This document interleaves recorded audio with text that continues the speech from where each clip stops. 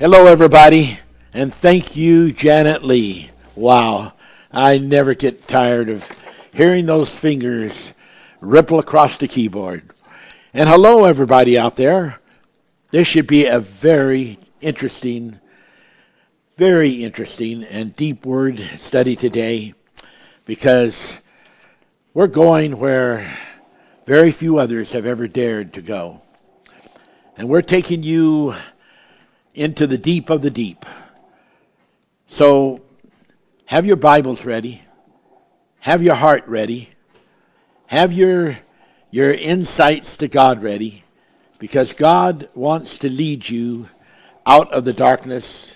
God wants to lead you into a place where you can feel confident and you can feel assured that you're getting the whole word, not just a part of the word, but you're getting the whole Word of God.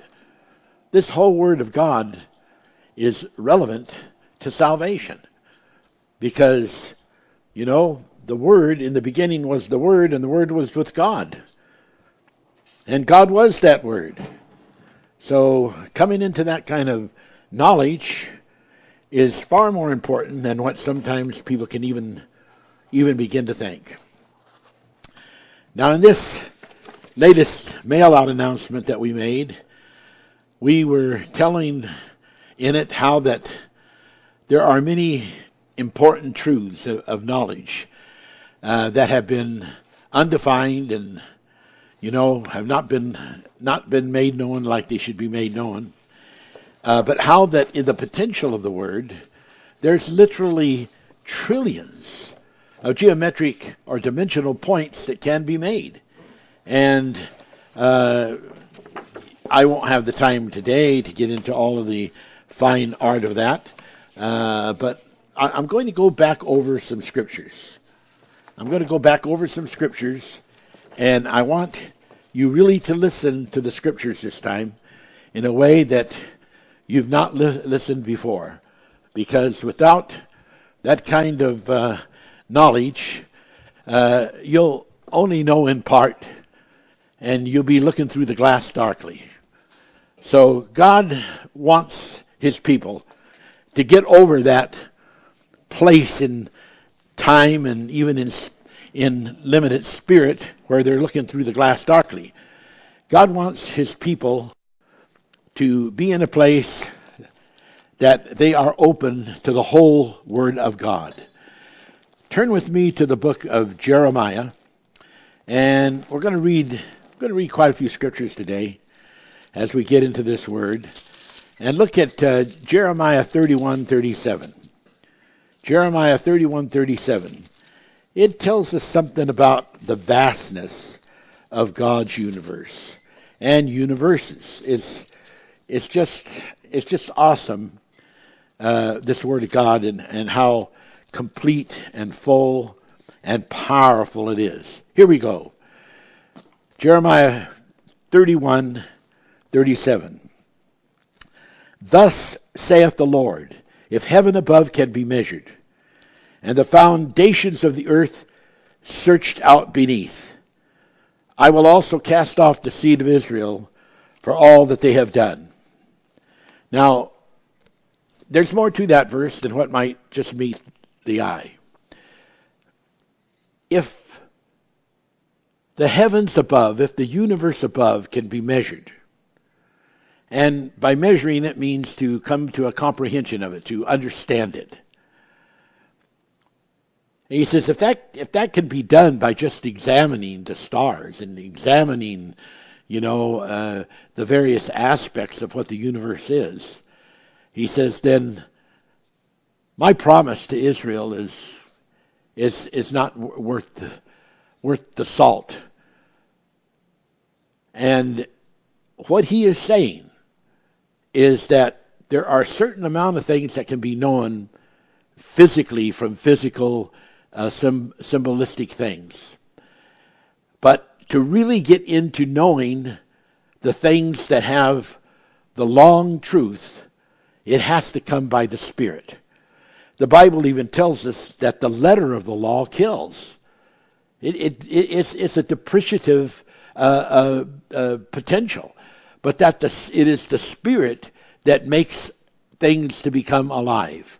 So we have to keep that in mind, this thing about the Spirit.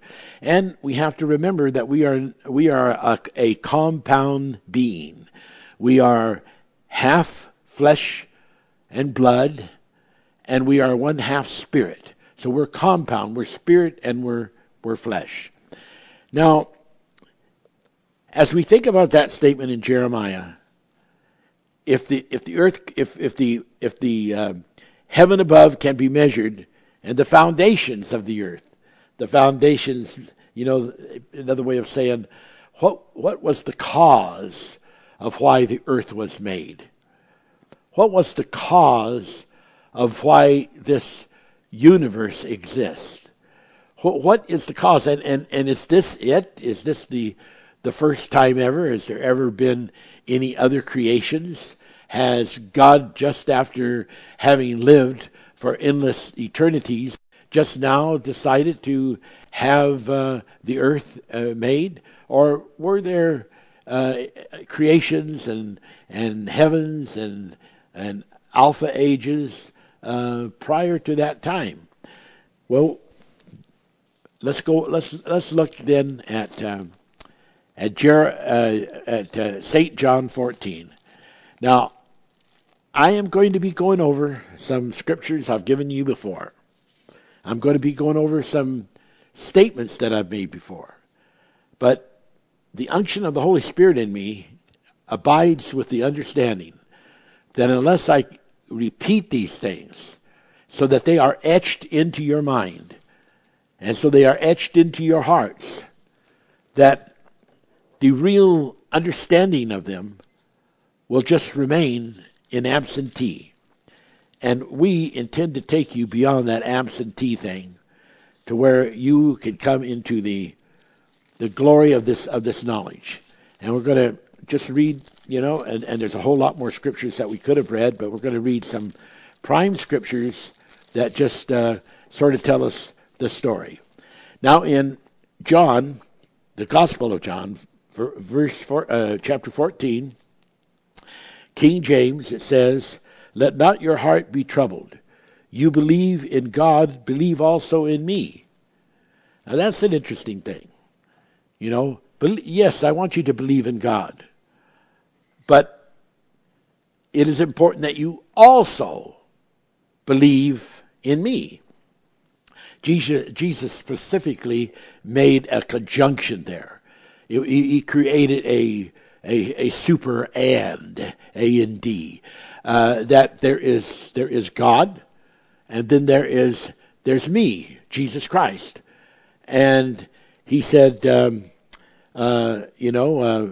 believe in God and believe in me. We begin to see that this thing of salvation, this thing of being saved and being born again, has a much greater margin of span than people have ever begun to recognize. The Bible says that Jesus came, or would come, and he did come, speaking parables. And that these parables would contain in them truths of ancient, mysterious knowledge. The Bible says that the light shone in darkness, but the darkness comprehended it not. So the problem has been, is that there have been attempts by the Holy Spirit, by the prophets, by Jesus Christ, to get the message out. But there has been a roadblock because people have just not been able to comprehend it. No doubt one of the reasons they don't comprehend it is because their heart is not into it. Their heart's into their survival, their desires, their funds, and I'm F-U-N, fun, and all the things that they want to do, and their jobs and their homes, and we're not knocking any of those things. But there has to always be room in the heart for the things of the Spirit. Now, he goes on then and says, don't let your heart be troubled. You will know that you are not on the right path when you leave a church service and you have been preached at for 30 minutes or an hour, and you are just given things that terrify you about the end of the world and about the government and about everything that's going on in the world, where there is just a environment of fear engendered. You will know that you're not in the right camp when you have that, because it goes against the teachings of Jesus Christ. Jesus Christ said, let not your heart be troubled. In the statement, it really incorporates the fact that you do have some control. You have control who you listen to, who you believe. You have control over your nerves, because he says, let not. He's talking to the people that are listening. Let this not be. You have a choice. Choose this day who you will serve. Choose this day whether you will be serving the Prince of Peace or the devil of warfare. Choose. God wants you to choose. Okay. Verse 2. In my Father's house are many mansions. If it were not so, I would have told you. I go to prepare a place for you. Now, Jesus just suddenly brings up something that really isn't written anywhere else in the Bible. The Father's house. Around about the edges, if you would use the term Bethany, which also means house, and some of the experiences like Jacob had, and you can find the idea in the Old Testament of the Father, and you can find the idea of house, but never in such a bid of speaking and welcoming a person to come. In my Father's house are many mansions. A correlative explanation of the profundity that is involved in the Father's house. It's just absolutely striking. It's absolutely amazing. If it were not so, I would have told you. There's something pretty comforting about that. I think in a lot of ministries today, there's things that some of the ministers know, but they don't share with the people because they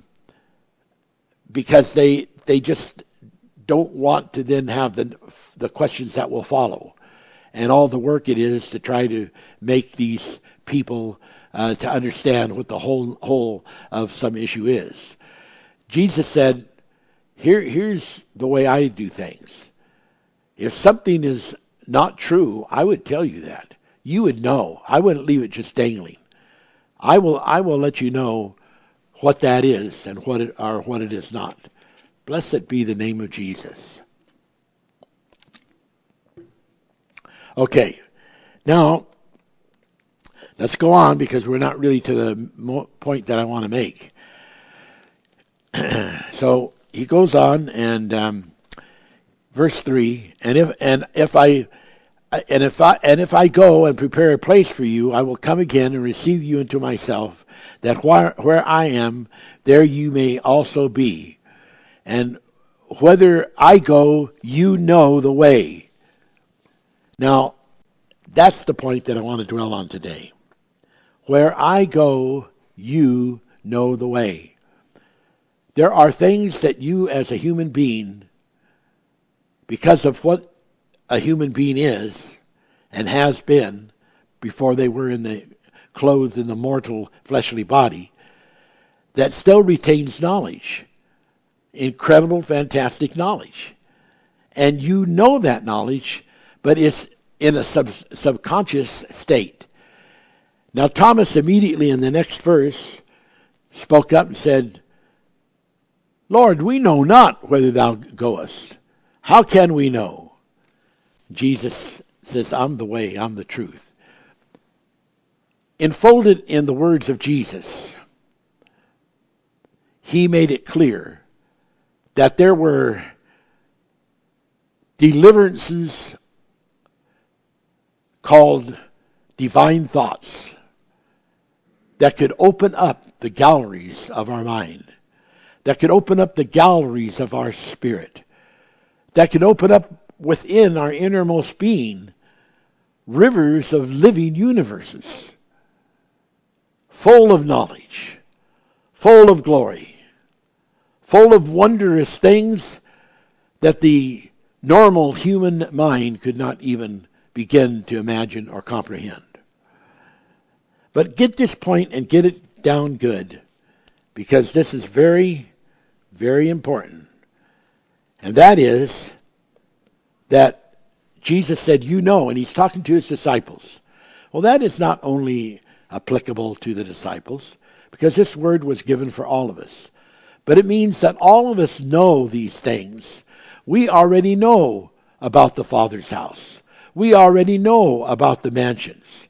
We already know about why Jesus is going there to prepare a place. It's embodied within our subconsciousness. And that's the point that I really want to get into your mind. For instance, if you turn with me to Job 38. And Job is just before Psalms. And we look at Job 38. There is a parallel to this that is just, in my opinion, utterly fantastic. Okay. Now, in 38 verse 1 it says, Then the Lord answered Job out of the whirlwind and said. Sometimes you can't get the deepest answer just sitting down in a quiet little spot trying to figure out the scriptures. Jesus made that point. You study the scriptures because in them you think you have everlasting life. But he inferred that, that is not getting you anywhere, because that is not how the revelation of what the scriptures have to say is gotten.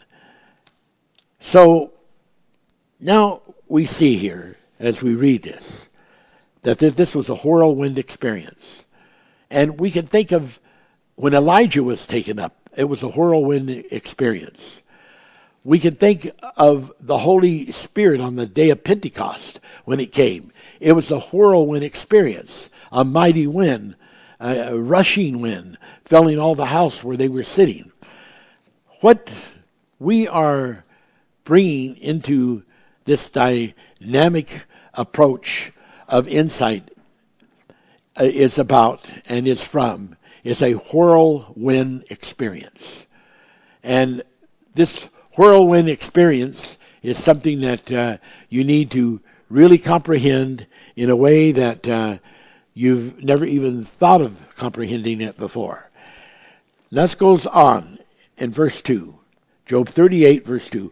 Who is this that darkeneth counsel by words without knowledge?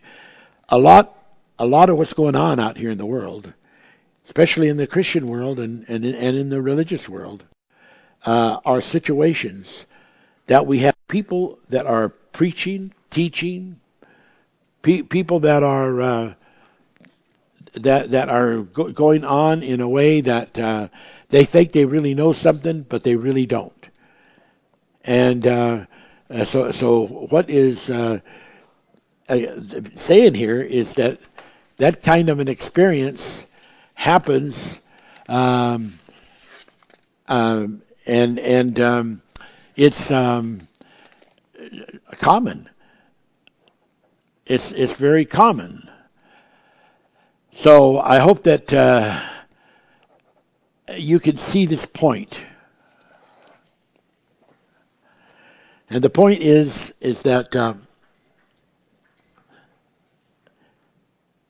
why is it people are not being able to see the whole truth, and yet they've spent years and years going to church and studying? Why is that? Well, that's because what they're being taught, the word they're receiving, has darkened the revelation of the truth. Because it's not a correct word. It's not a correct teaching. I'm not saying everybody out there is in that category by any means. There definitely are men of God out there. There's always, like the Bible said, I have 7,000 knees that have never bowed to Baal. There's always those people of God out there.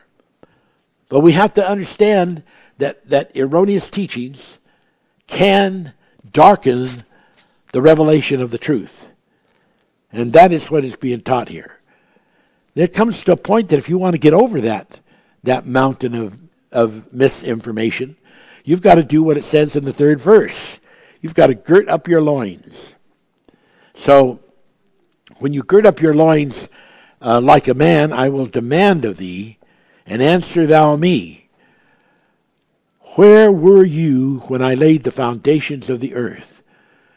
Declare if you have understanding. Now, to understand this, the Bible says in Job here, you've got to girt up the loins. Now, another scripture says, girt up the loins of your mind. And I believe that is what is really the reference. Gird up the loins of your mind. You got to be determined that you're going to go through those gates to the glory of the glories, from faith to faith, from glory to glory, from revelation to revelation. And as Paul wrote, let us go, laying aside the principles of the foundations of the doctrines of Jesus Christ, the laying on of hands, the baptisms, the resurrection, etc., etc. Let's go on to perfection. And so those things are a privilege for you. You will girt up the loins of your mind, and you will want to be able to answer God's questions. Where were you when I laid the foundations of the earth? Declare if you have understanding. Now, anybody out there that cannot answer that question, they are categorized as being without understanding. Because God is not asking something that cannot be answered. He's not just playing a game of tantalization. So when he says, where were you? This is including every reader of this Bible.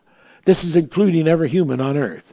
Where were you when I laid the foundations of the earth? Where were you? Consciously, you know. Subconsciously, that truth is already in you. Because that is totally inferred and scripturalized. And so then it goes on. Who hath laid the measure thereof, if thou knowest? Who hath stretched the line upon it? Whereupon are the foundations thereof fastened? Or who laid the cornerstone thereof? When the morning stars sang together, and all the sons of God shouted for joy. All the sons of God shouted for joy. The morning stars, you were there, ladies and gentlemen. You're part of those morning star sons of God. You were a part of them. And you already have this knowledge. All these things that I am ministering is already embedded in you, deep down in the subconscious.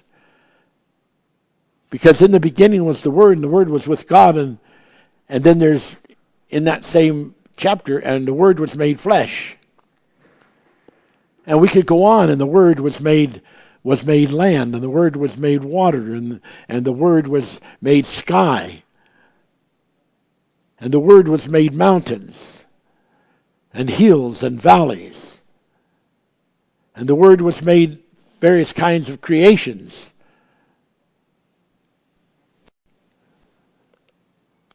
All right. Now, where were you? You were there. You already know. Just like in the book of John, St. John chapter 14. It's where I go, you know. We don't know, said Thomas. Yes, you do, said Jesus. You do know. You do know. Now, in that same chapter,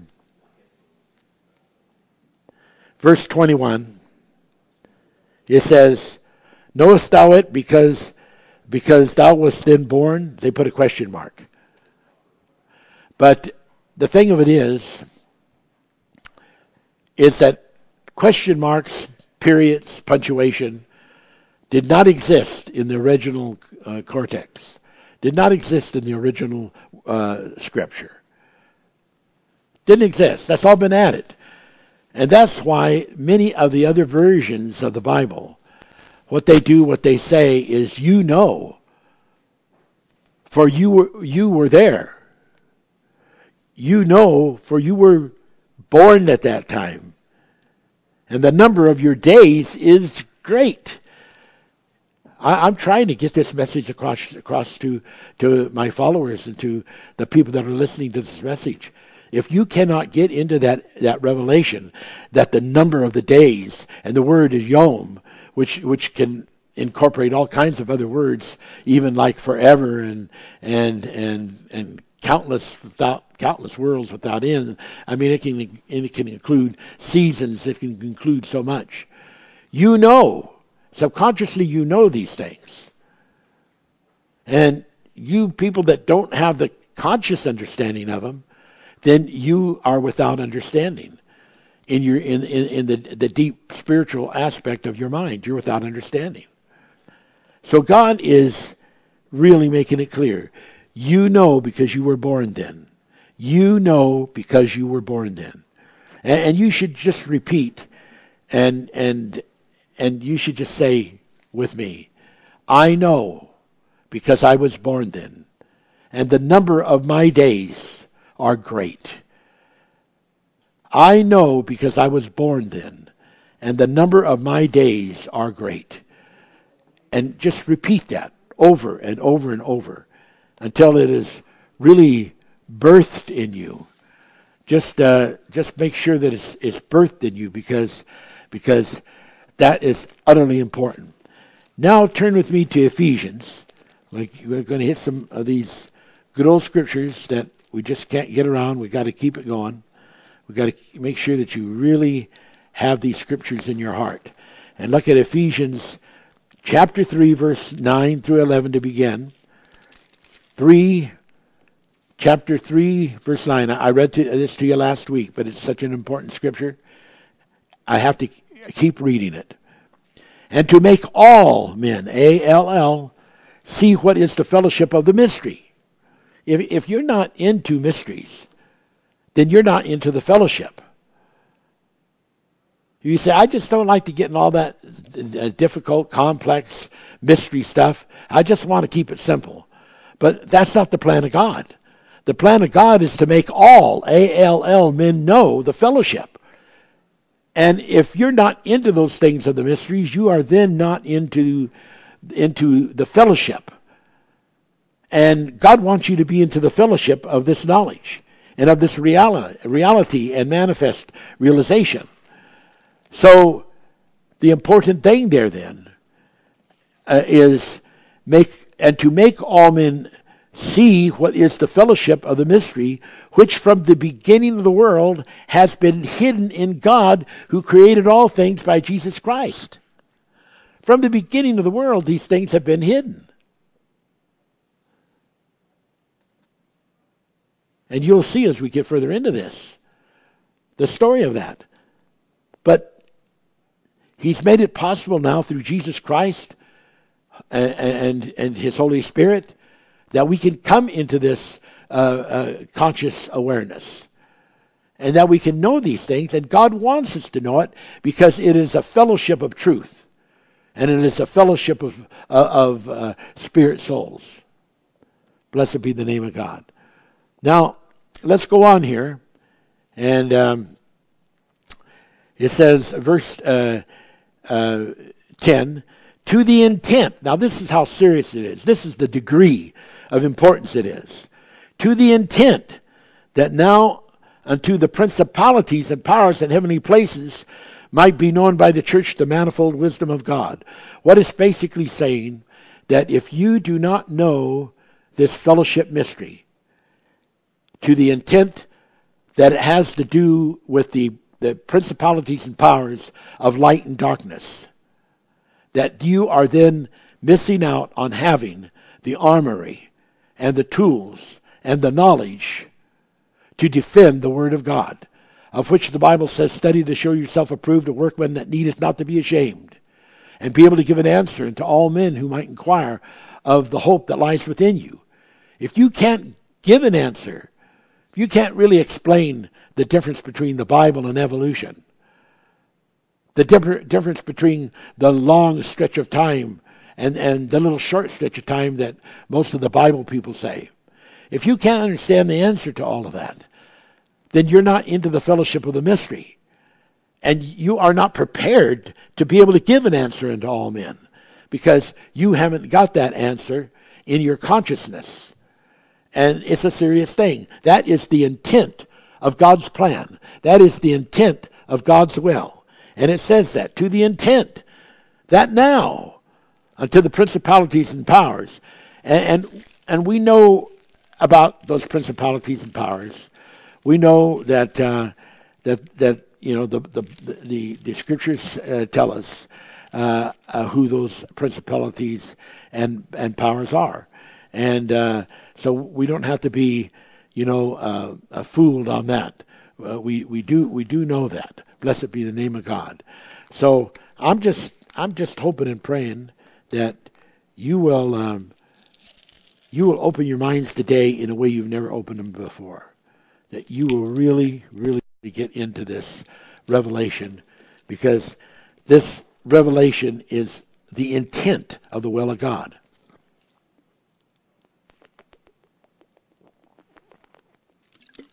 All right, let's look at another scripture here. Let's look in continuum. To the intent that now the principalities and powers in heavenly places might be known. God wants you to know about Jesus Christ, and God wants you to know that as the scripture says, if all the things were written that should be written, God wants you to know that they should be written. God wants you to know, and so if you don't know that, then you're actually in shallow waters that are going to hamper you. Okay, and this whole thing about this knowledge is to be known to the church, and it's about the manifold wisdom of God. It's just not a one selective sheet. It's a manifold according to the eternal purpose purposed in Christ Jesus. Jesus is now that frame. He's the main embodiment of it, and it's according to the eternal purpose that God is saying you need to know these things. Now, why am I explaining all this? Because as I just keep getting deeper and deeper and deeper into these past events, for you to have the realization of the truth and the joy and pleasure of this revelation being brought to your minds, you need to really, get into it and give it the purpose and the reason that is the intent of it having been given. Now, in the 17th verse of the same chapter 3, it talks about that Christ may dwell in your hearts by faith, and ye being rooted and grounded in love. If you are rooted and grounded in love, and God is love, verse 18, that you may be able to comprehend with all saints. So this thing about consciousness is tied into the comprehension. You have this knowledge, but you're not comprehending it, you're unaware until something happens through the Christ and Holy Spirit, of which the Bible promises that the Holy Spirit will lead and guide us into all truth, which is a very important statement that says all truth has not been given, all truth has not been known. But the Holy Spirit will lead and guide you into that, and it will actually restore your memory, which is part of the problem in this land of forgetfulness that has happened. So, let's go on. And let's read the rest of this. That you may be able to comprehend with all saints. He wants it to be a body ministry. He wants all saints to eventually move up from the 30-fold and the 60-fold and get into the 100-fold realization. What is the depth, the length, the depth, the height, all the dimensions. God wants you to know. God wants you to know. And to know the love of Christ, which passes knowledge, that you might be filled with all the fullness of God. And in verse 21 it says, unto him be glory in the church by Jesus Christ throughout all ages, world without end.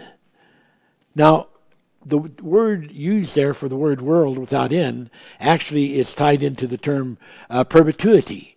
So it is even different than eternity. Some people say, well, I thought eternity would be the same as perpetuity, perpetual.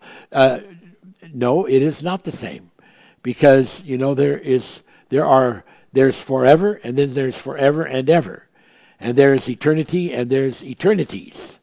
And but perpetuity is a never-ending, never-stopping. It does not go from one source of energy to another source of energy, from one source of continuity to another source of continuity. It is an utter action and energy of perpetuity that is world without end. So this thing about world is not some little simple tit-tat-toe game about this earth world or this universe world.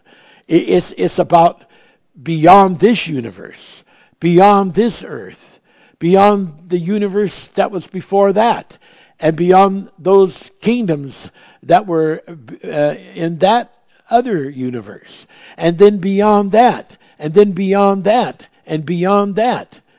It's world without end. It's a perpetuity of truth that is so absolutely extensive that it can't be compared to anything. Okay, now let's look at this scripture in John 21:25. I've already quoted it, but let's read it, because there's something I want to point out to you, a little different than I've ever pointed it out before. And this is that last verse of the last chapter of the Gospel of John, chapter 21, verse 25. And there are also, ALSO, many other things which Jesus did, the which, if they should be written, every one, I supposed that even the world itself could not contain the books that should be written. Now let's look at that. Let's really look at that. First off, when it says here, and let me read it, there are many other things which Jesus did, the which if they should be written, I suppose that even the world, the word for that is cosmos. I suppose that not even the universe could contain this. This story of Jesus, the really story that goes back about Jesus, when Jesus says, I am the Father God. It goes back, people just say, well, no, Jesus is only about when Jesus was born on earth and he came to earth. No. No.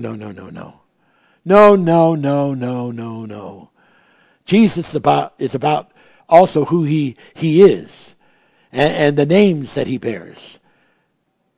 He bears the name Jesus Christ as Savior, Messiah. But the Bible says there will be a time he's going to have a new name. When all the people are saved that are going to be saved, he'll be given a new name. So we got to know all of that. We got to know about the connection, the Father connection.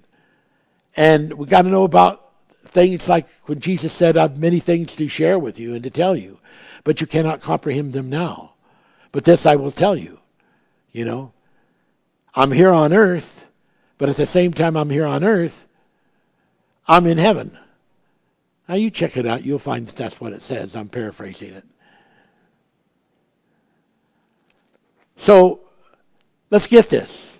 There are many other things which Jesus did, the which, if they should be written, every one, I suppose that even the universe could not contain. And what does it really mean by contain? Is it really talking about volume? No. It's talking about conclusion. And what it's saying, I suppose that not even the universe could conclude the story. Could not conclude. It couldn't put a dot at the end of it. It couldn't finish the story. Because it's not just one book, as you'll see. It's books. There's a plurality. So this universe is a book. There are other books. It's books. So this universe alone cannot conclude the whole story. It can't. And what are we doing with this manifest realization teaching? We are taking you, like in this teaching of the Gog factor, the Gog and the Magog factor, we are taking you out of here, and we're taking you into worlds, into the worlds before. We're taking you into the Alpha Ages, which is the intent of what God wants to have done. All right, I'm going to take a little moment here for an interlude. I'll be back in approximately 5 minutes. May God bless you.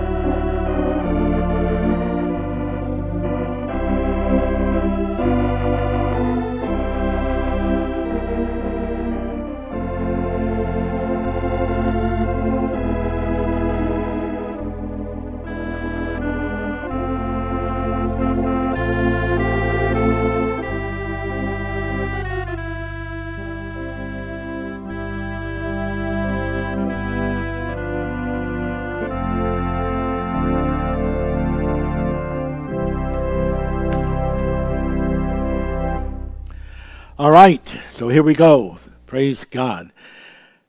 Just to finish up on this for now, for this scripture of John 21:25, the Manifest would describe this scripture in like this. This universe, which the word is actually, instead of world, is actually cosmos in the Greek, could not conclude all the word that pertains to the story of Jesus Christ that should be written. Now, ladies and gentlemen, the Bible tells us it should be written. If all the books were written that should be written. Now, what are we doing? We're writing books. What does the Bible tell us? It tells us that should be done. I don't need anyone with a big honker horn blowing in my ear trying to tell me that there's no other word but what is in the Bible. Because everything that's out there in the creation, even things that are not even mentioned in the Bible, inventions and various creations, the Bible concludes that all things were made by him. So even though it's not mentioned in the Bible, they nevertheless are real and are a part of the framework of God. And the Bible tells us in the book of Revelations about the seven thunders, and that when the seven thunders have finally uttered their voices, that the mystery of God is going to be finished. So we know that up until that time happens, the mystery of God is not conclusively revealed. People have not come into their subconscious mind so that they would not have to answer like Thomas. Say, I don't know what you're talking about, Jesus. I don't know where you're going. Jesus says, yes, you do.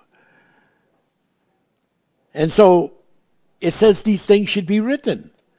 Well, is it important then for you people that are out there listening to these manifest revelations to understand that God has raised up a word, that God has raised up by the Holy Spirit a ministry, and that this ministry is doing the things that the Bible tells us is the intent of God's will, the intent of God's plan, that it is his desire, and that we're doing those things by revealing that?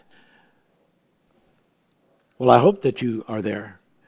In Hebrews chapter 11, verse 3, it says, through faith we understand that the worlds were framed by the word of God.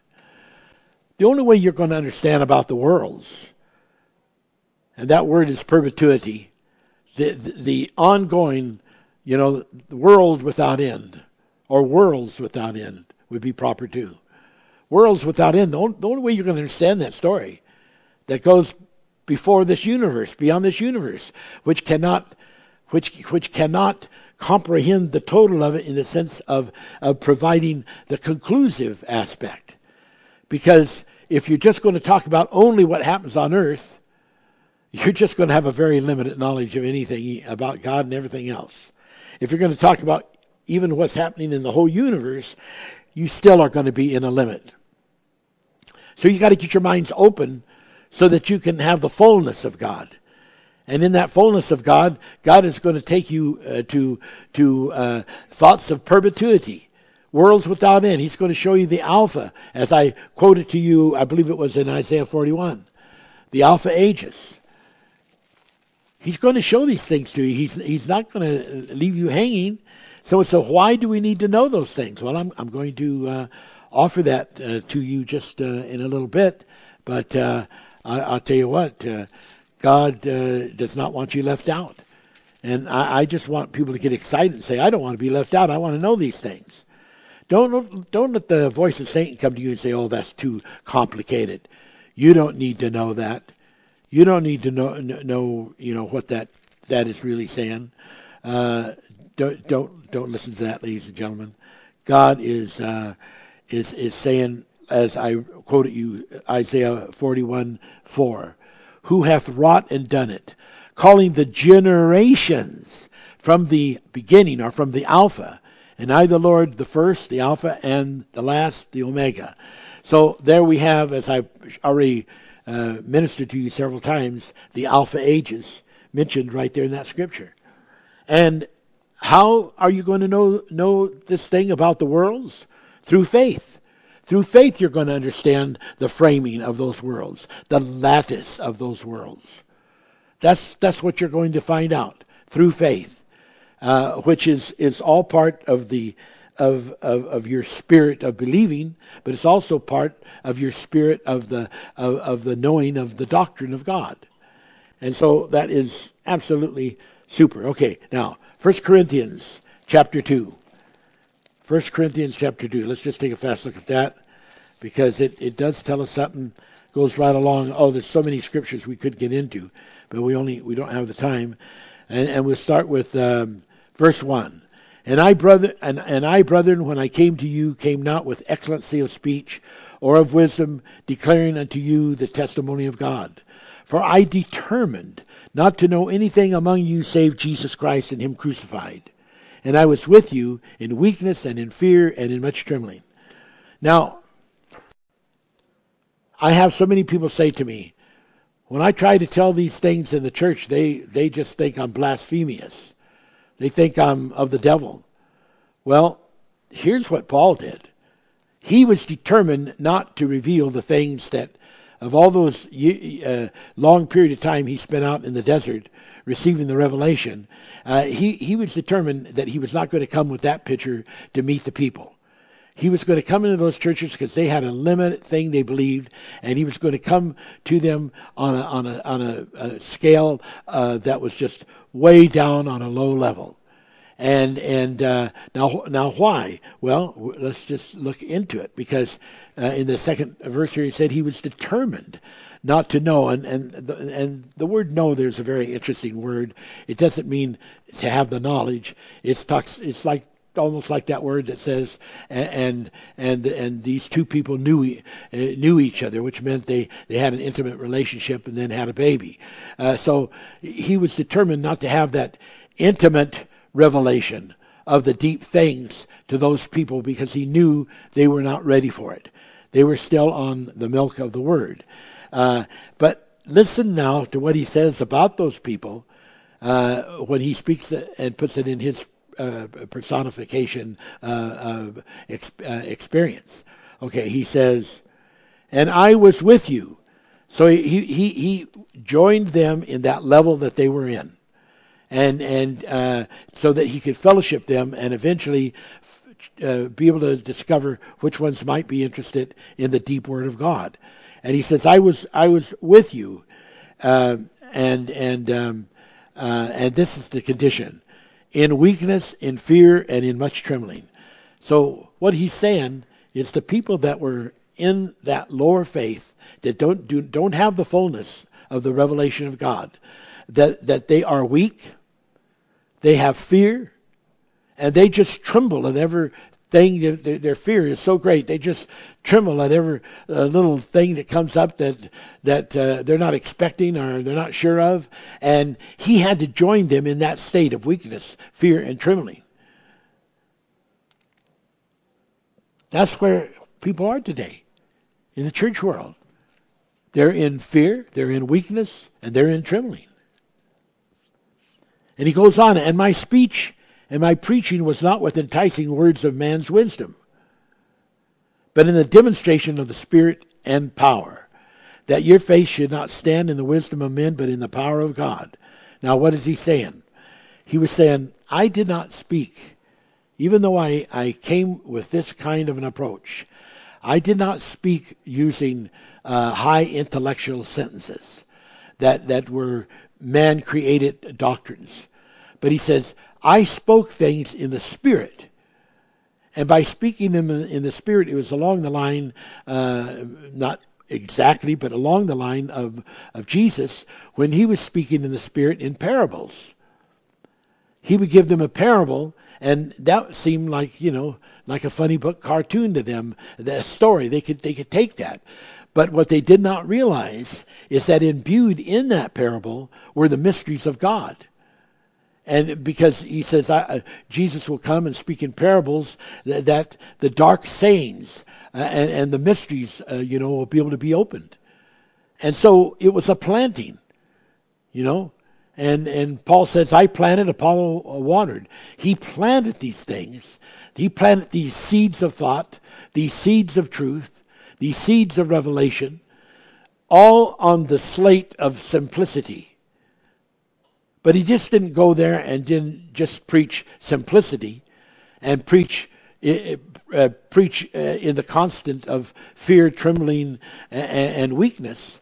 But he presented himself in their profile, but at the same time, he was by the Spirit sowing this deep word into them.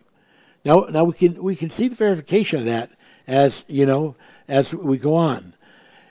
Verse 5. That your faith should not stand in the wisdom of men, but in the power of God. Verse 6, now listen to this.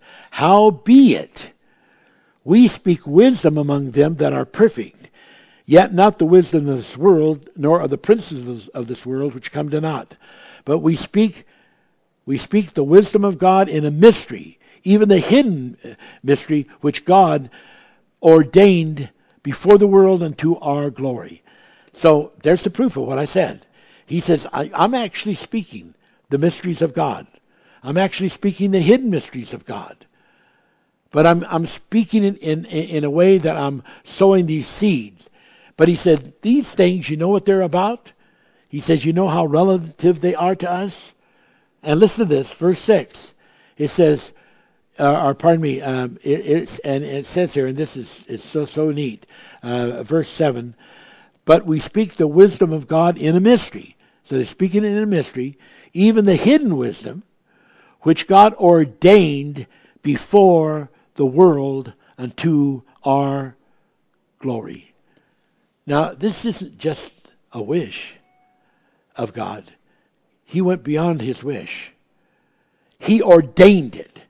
He made it a part of ministry. He ordained there to be ministers, ordained there to be people who could go out and mingle among the people that don't have the deeper understanding. And to the Romans be a Roman, to the Greek be a Greek. To the various kinds of people be what they are, but at the same time be able to bring forth these oracles, little bits, little pieces, little enzymes of the hidden mysteries of God. And why? Because those hidden mysteries of God are ordained by God before the world, before this world, before this universe. They belong to our glory. Now, ladies and gentlemen, when I'm teaching you these things like the Gog factor, these are things that are ordained from before this universe. They're ordained to your glory to have that kind of knowledge and to have that kind of a preparation so that you can give an answer unto all men who might inquire of the hope that lies within you. And so, back to John 21:25, just briefly, the MIV version, the cosmos could not conclude. This cosmos could not conclude the word that pertains to the story or the books of Jesus Christ that should be written. And by faith, we're going to understand how all these worlds were framed and about them. By faith, we're going to come into this glory of God and this revelation of God. And I'm telling you, that's what's going on now.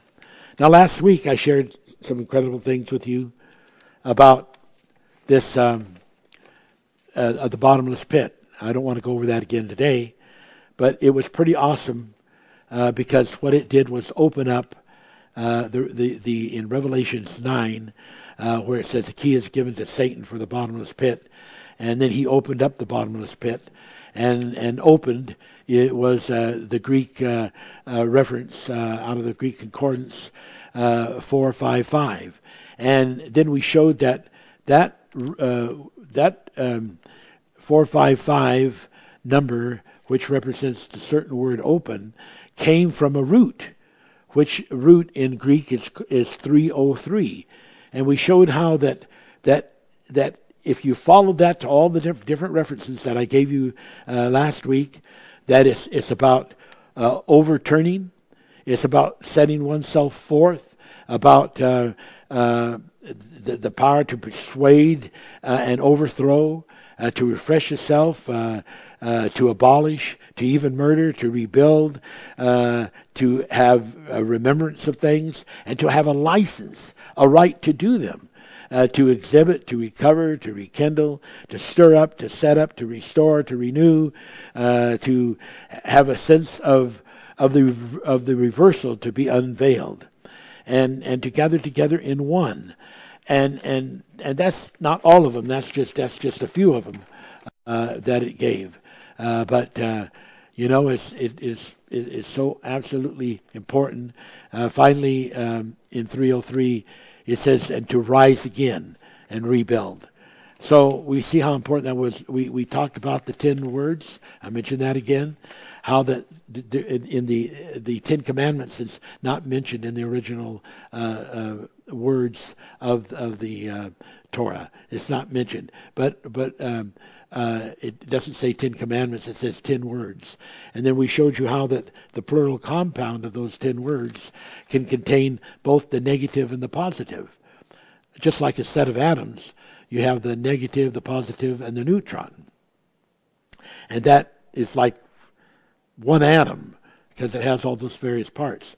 And so that it was such a shame, such a robbery, when they put the commandments there, because the last commandments that were shown, and they were not the same as the first commandments, which were all the commandments of love, but the other ones, showed the destruction and the death and the penalty and the judgment and the sin.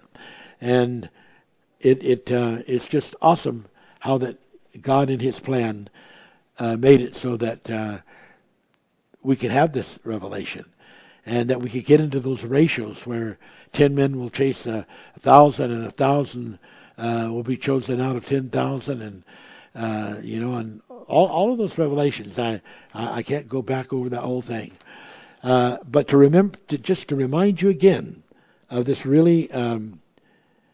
To remind you again of this really important thing of the word world, which in much of the Bible is cosmos. Biggest part of John uses the word cosmos, and it's also in Matthew and other scriptures. But that in Matthew 24:14, we are to go and preach unto all the world, which actually is cosmos, is universe. And the earth, believe me, is not the whole world. It's only a small fraction of the world. And to the end of the world is actually a phrase meaning the forever, which is the lifetime of a universe. So these things have to be. And in Mark 14:9 it says that this gospel must be preached throughout the whole world, which is the whole cosmos. And if we can't get that thing about the time, then we're without understanding.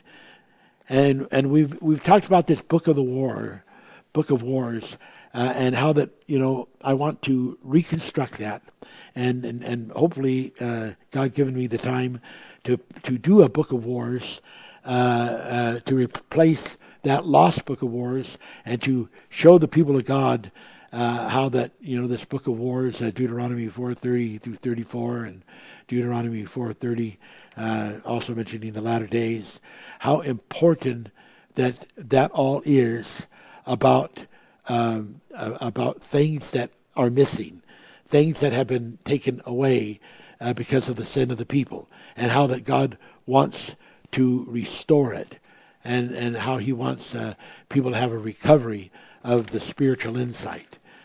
And then we know that Satan he's a concern. And we see that in Revelations 2:12 and 13, that even in the church, that Satan can have a seat. and that he can be operating even in the church. And we read that scripture about how that there are people who have darkened the truth.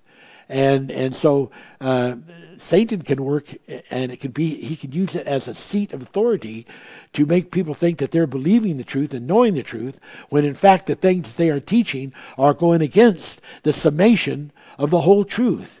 And those people are put into a grinding around a mill in which they are ever learning and never coming to the knowledge of the truth, because their teachings are circular thoughts. So we know that there was a big movement throughout time, and I suppose there's still people in the world that do believe that Satan is worshipped as the sun god. Well, the sun is a star. And so this brings us back to the understanding that in the beginning, the book of Genesis, that the stars were given for signs and times and seasons. And so if we want to know about time, you're not going to find it out by taking a bunch of sand and putting it in one of those sand clocks where you fill it at the top, and then it takes so long for the sand to dribble down into the bottom, and then you turn it over and you get another hour. You're never going to know much anything about anything with that kind of time keeping. But if you get into the revelation of the timekeeping of worlds without end, you get into this, what framed the worlds before this universe, and into all of those kind of things, you're going to be into a totally different kind of knowledge and a totally different kind of understanding. And this is the intent of the meaning of God and what he wants. And so Satan knows that. And that's why he's had this revelation about the sun god. People, limiting that knowledge just to that. Now, how can this be so important for man to know that? Well, the Bible says, Hebrews 2:7, you made man a little lower than the angels. Only a little lower than the angels. That man has no preeminence now in his physical body above the physical beast. All is vanity. Ecclesiastes 3:19. And all go into one place and are of the dust. Now, when this says all go into one place, and says that that you're going to be there and to the end of all time, you have to understand, man is compound. It is not talking about what the spirit is going to do or where it's going to be. It's talking about where the bones and the flesh is going to be. So a lot of times people try to make it relevant that the whole being, including the spirit, is bound there in the earth. But that's not true. It's only the flesh and the bones that are bound there in the earth. And then Job says, who knows the spirit of man that goes upward and the spirit of the beast that goes downward? We see then there's a differentiation. The spirit of the beast is temporal. The spirit of man is eternal. They're two different things. They're two different things. Although the body of man does have the beast personification, he still has the spirit, and not just the natural spirit energy, but the soul spirit energy of that eternalness. So these things are what God wants us to understand, that have to do with what the real God elect is about, and the elect angels, what that story really is, and the extent of what God wants us to have it. Now we know in Romans 5:12, it says, "Death passed upon all men, for all had sinned. Wherefore by one, Adam's, man's sin entered into the world, and death because of sin." So the sin that happened, that caused human beings to be human beings, angels to fall into matter and take on earthly body, happened not because of something that happened in the Garden of Eden. That had an effect on all humankind, but that was not the sin that caused the fall. The fall happened way back in time. And it says in Romans 5:12, death passed on all men, for all had sinned. That all sinned, and it wasn't that Adam sinned and then everybody else got accused of having sinned, but it says death passed on all men, for all had sinned. Wherefore by one man, Adam, sin entered into the world. It entered into the world. It wasn't even in the world, that sin that it's talking about. It entered into the world because Adam was chosen to manifest sin for what it was. And when we begin to understand those things, we begin to see the importance. Now, we talked about there being so many different kinds of revelations, so many different kinds of things that people don't understand. Well, turn with me to Galatians, and let's just get on a very interesting subject here. Galatians chapter 6, verse 17. And here's what it says.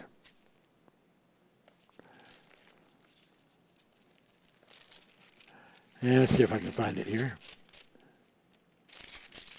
Okay. In the book of Ephesians, chapter 6, verse 17, it says, and this is Paul writing, "From henceforth let no man trouble me, for I bear in my body the marks of the Lord Jesus Christ." Now, this has been known in the church world as the stigmata. And this is where, like, either the wounds in the hands or wrist, the punctuation marks from the thorns on the forehead and around the head, the riveted spear that left a wound in the side, all of those various kinds of wounds, there have been some people that have been said to have experienced an actual stigmata, an actual case where they had the signs and the marks of the suffering of Jesus Christ. Now, in the 30, 60, 100-fold revelation, that is a 30-fold revelation. But in the 60 and 100-fold revelation, it is somewhat quite deeper than that. Let's just look at a few things here. Let's look at Romans 6, and let's just see what God would give us on that. Okay, Romans 6, and look at verse 4. Romans 6, verse 4. Okay, here's what it says. "Therefore we are buried with him by baptism unto death. And like as Christ was raised up from the dead by the glory of the Father, even so we also should walk in the newness of life." And it goes on to say, "We have been planted together in the likeness of his death." Now, that's very stigmata sounding. Bearing the wounds and the marks, that's very stigmata sounding. That's very interesting. And then back over to Galatians. Let's just see what that has to say, because that's pretty interesting when we get into these different revelations that sweep us away. They just sweep a person away. Look at Galatians 2:20, and here's what it says. Well, "I am crucified with Christ. Nevertheless I live, yet not I, but Christ liveth in me.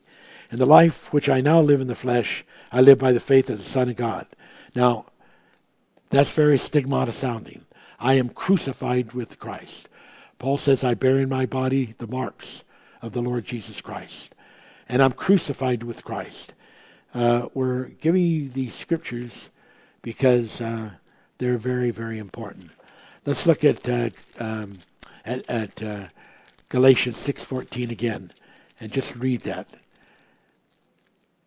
Okay, in 6:14, here's 6:17. Here's what it says: "From henceforth let no man trouble me, for I bear in my body the marks of the Lord Jesus." Marks of the Lord Jesus. Now go to same chapter, Ephesians 6, now verse 14. "But God forbid that I should glory, save in the cross of our Lord Jesus Christ. Now get this, by whom the world is crucified unto me, and I unto the world." The world is crucified unto me, and I unto the world. Now, I want to get you into something. When we talk about transpositional, and we talk about going places that we have never been before, but being able to do this in Christ, a lot of times people don't have any problem about taking on the joy, taking on the laughter, taking on the glory. But taking on the death and taking on the suffering in the flesh, they don't like to think about that or talk about that and say, no, we don't need to do it. Jesus did it for us. That is right. Jesus did do it for you.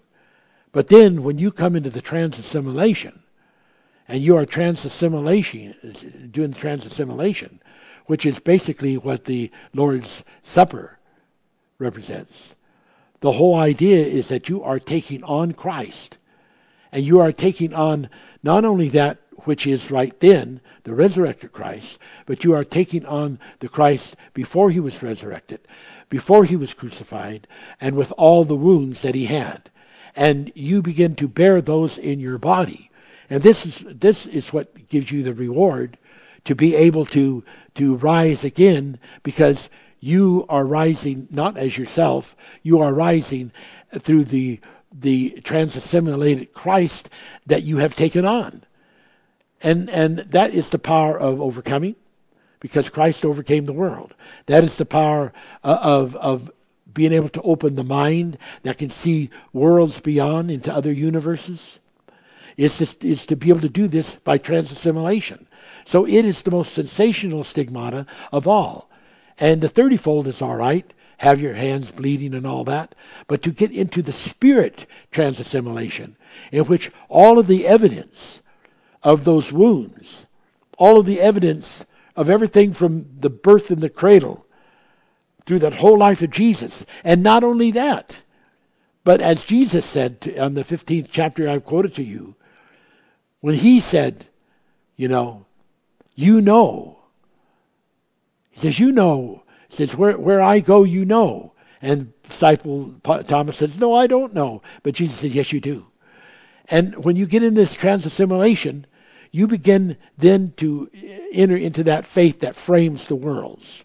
Because Jesus saw and knows the whole universe. And he knows the worlds. He knows the alpha ages. He knows the omega ages. That's all in him. And so these books that should be written about the story of Jesus Christ also become part of your story, because by trans-assimilation, you become incorporated into the Christ. And John says, Christ in me, and me in Christ, the hope of glory. And so the hope of glory is all about that trans-assimilation, and that is the most spectacular transposition of all events that could ever happen as far as you as an individual and as far as collectively all the humans and mortals of this world. It is a true spiritual stigmata. And it is a way of going back and partaking in that. As you go back and you partake into those things, something else happens that's just absolutely so enlarged of truth that is spectacular.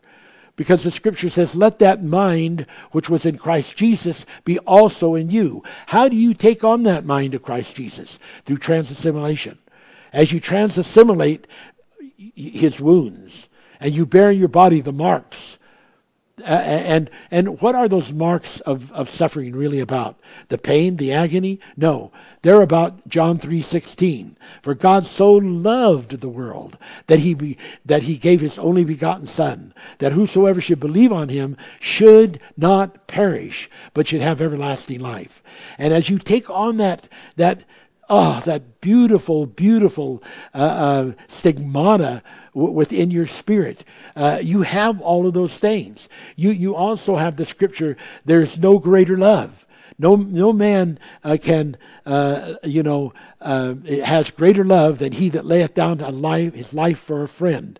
And there's no greater love that can say of people that have despised you and treated you and wanted to crucify you than to say, Father, forgive them, for they know not what they do.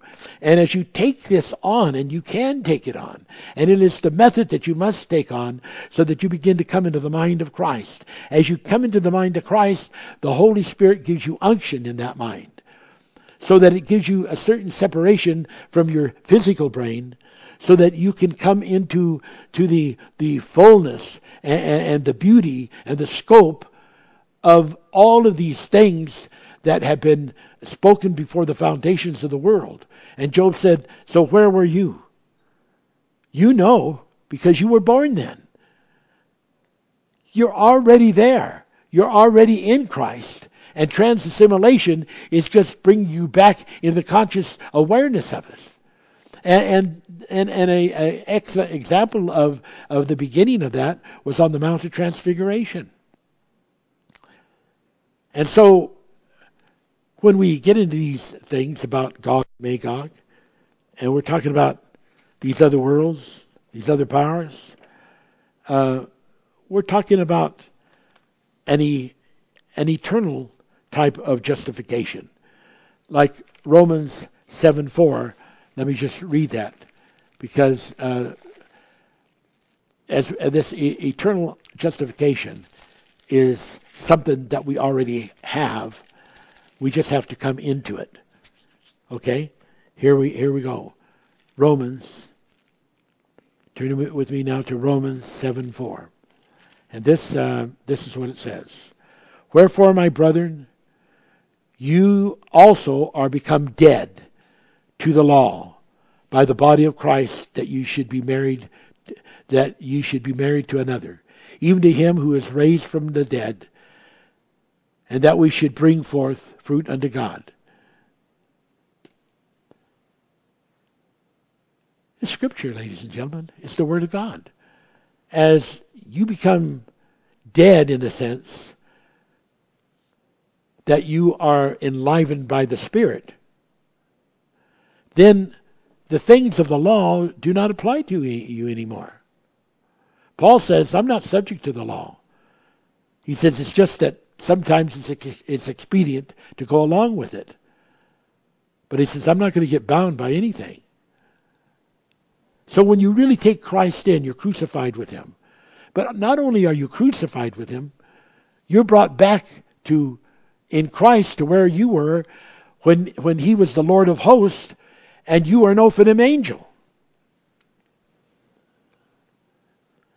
And that's why in the teaching of the scriptures, it gives us a verse in which it talks about us becoming equal with the angels. And that is so important. Here's what it said in Luke 20:36. Neither can they die anymore. This is after the resurrection. For they are equal unto the angels. We're a little lower than the angels now because of the fall. We'll be equal. That's a restoration. That is a restoration, and that's what that's talking about. So as people come into that restoration, then they begin to really see some awesome, incredible things. So how does that tie in for us? How does that become like an oracle? Well, here's an oracle. It's pretty deep. Not everybody's going to just be able to jump on it maybe and understand it. But there is a word that God has. Let me read this. And we're taking this from Galatians 2:16 and 2. By the works of the law, the judgment of the law, no flesh can be justified. And we remember I taught you that scripture where it said the law was unjust, or that the law was in other words, there's a shamefulness to the law, and it had to be magnified. It called it dishonor. The law was dishonorable. Don't try to justify your actions done in your mortal body, be they sins or strange things put on you to do by the Holy Ghost, that to some persons appear to be sin, but are not. Remember this, that God has chosen to give some people impunity and immunity, so that they can do things that other people cannot do. I used to use the example that I used to say some person might have a special hat, and when they wear that hat, they just well them up with pride, whereas another person just wears it as though it's just an extra piece of clothing. Everybody reacts differently, and can have a causation for having a sinfulness in them that the same act would not affect someone else, and only by God can we know that. But don't try to justify your actions to people. If you're called to do something, God tells you to do it, and you believe in your heart that you were to do it, then that's what you do. Oh, sure, sometimes people do make mistakes. They do misunderstand. The Bible says they ask amiss, and that could also no doubt mean they do things amiss. But when you're doing things according to your knowledge and understanding, then that is this eternal justification that I'm talking about. This eternal justification is so important, because without really understanding that eternal justification, you're never going to get out of the rut that you're in, and you've got to understand it. So don't try to justify it. Just the only obligations that you have about your sins and trespasses is to confess them to God, and that's the only obligation that you have. Confess them to God. You don't have to confess them to some man or some family member. That is not even Scripture. God wants you to know that He is going to bring you into these wonderful, incredible, advanced things. And as He brings you into these advanced things, you will begin to see the connection. Let me read just a little bit more, and I'm going to have to tidy this up and bring it to a close. Therefore, go on with life and your call in life. Judge no other person for their sins or even their disdain of you. In Christ, there are those who are destinata, and they have been chosen from before the foundations of the world to be what they are. The resurrection will verify that your appointment was of God. And I, for myself, stand fast in the calling of the holy manifest faith, and all the liberty to wade boldly amidst the sins and struggles of the failed ones, that I might, in Jesus' name, save some of them from the yoke of bondage.